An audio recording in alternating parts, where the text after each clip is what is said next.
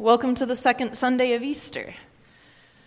We're 1 week into this 50-day feast, which will end at Pentecost with flames falling on the disciples in the upper room, the gift of the Holy Spirit. 50 days of feasting follows our 40-day fast. The feast is always greater than the fast. It's 1 week later for us, but only a few hours for the disciples since we left them. They are hiding in a locked room, gutted, really, afraid for their lives. They've heard about sightings of Jesus, but the reports came from, well, a certain type of person. You know the kind? Women? The type of people whose word wouldn't count in a court of law at the time. So the disciples sit in this locked, darkened room like mourners after a wake.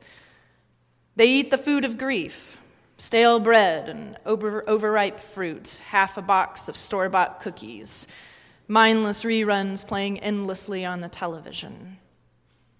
Thomas isn't here. Thomas has never liked being shut away. He's currently pacing the streets, glowering at everyone who passes and hoping for a fight. Grief swells in the disciples' chests for their dead leader, killed in the revolution that they were sure was going to take place. It was not much of a revolution.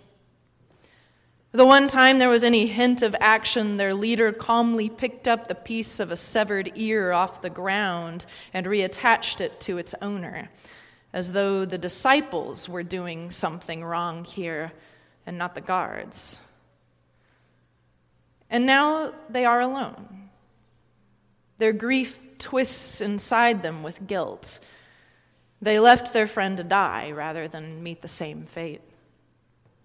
Their grief sits like lead in their bellies because they were wrong about him. And now they would go through the rest of their lives known as the followers of a failed movement, and not even a very spectacular one at that. Jesus had kept promising something about being glorified, but there was no hint of glory in the end. It is in this locked, darkened room where Jesus appears. They'd report later that, ridiculous as it sounded, he came in through the wall. Someone asked, like a ghost? No, they said, not like a ghost. We could see him and touch him, and he was real. Almost like he was more real than ever. Like the things of our world were insubstantial now compared to how real he was. The walls were flimsy, not him. Jesus comes to them in their grief and their guilt and their doubt.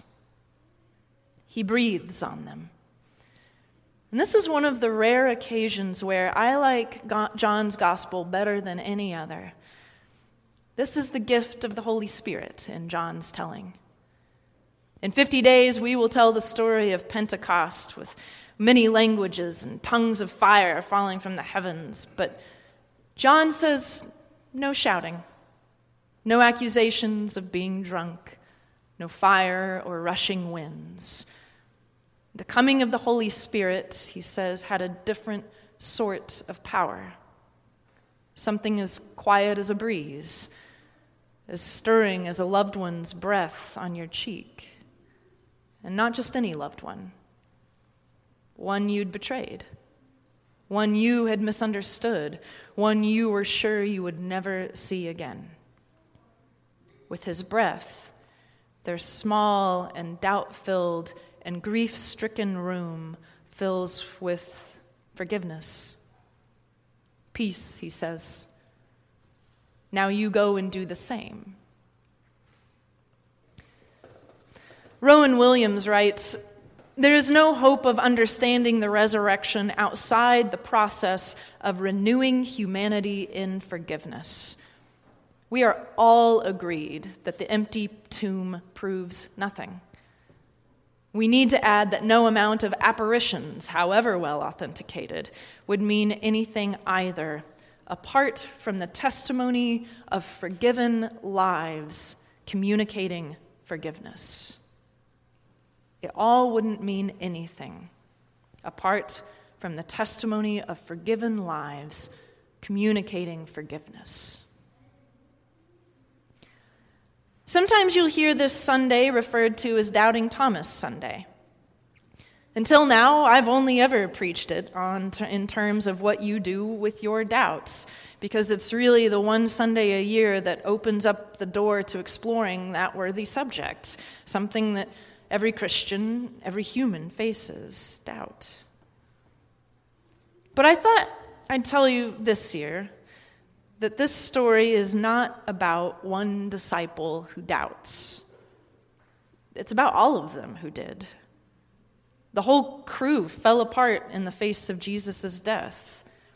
Thomas didn't believe the disciples didn't believe Mary, and none of them had believed who Jesus had said he was.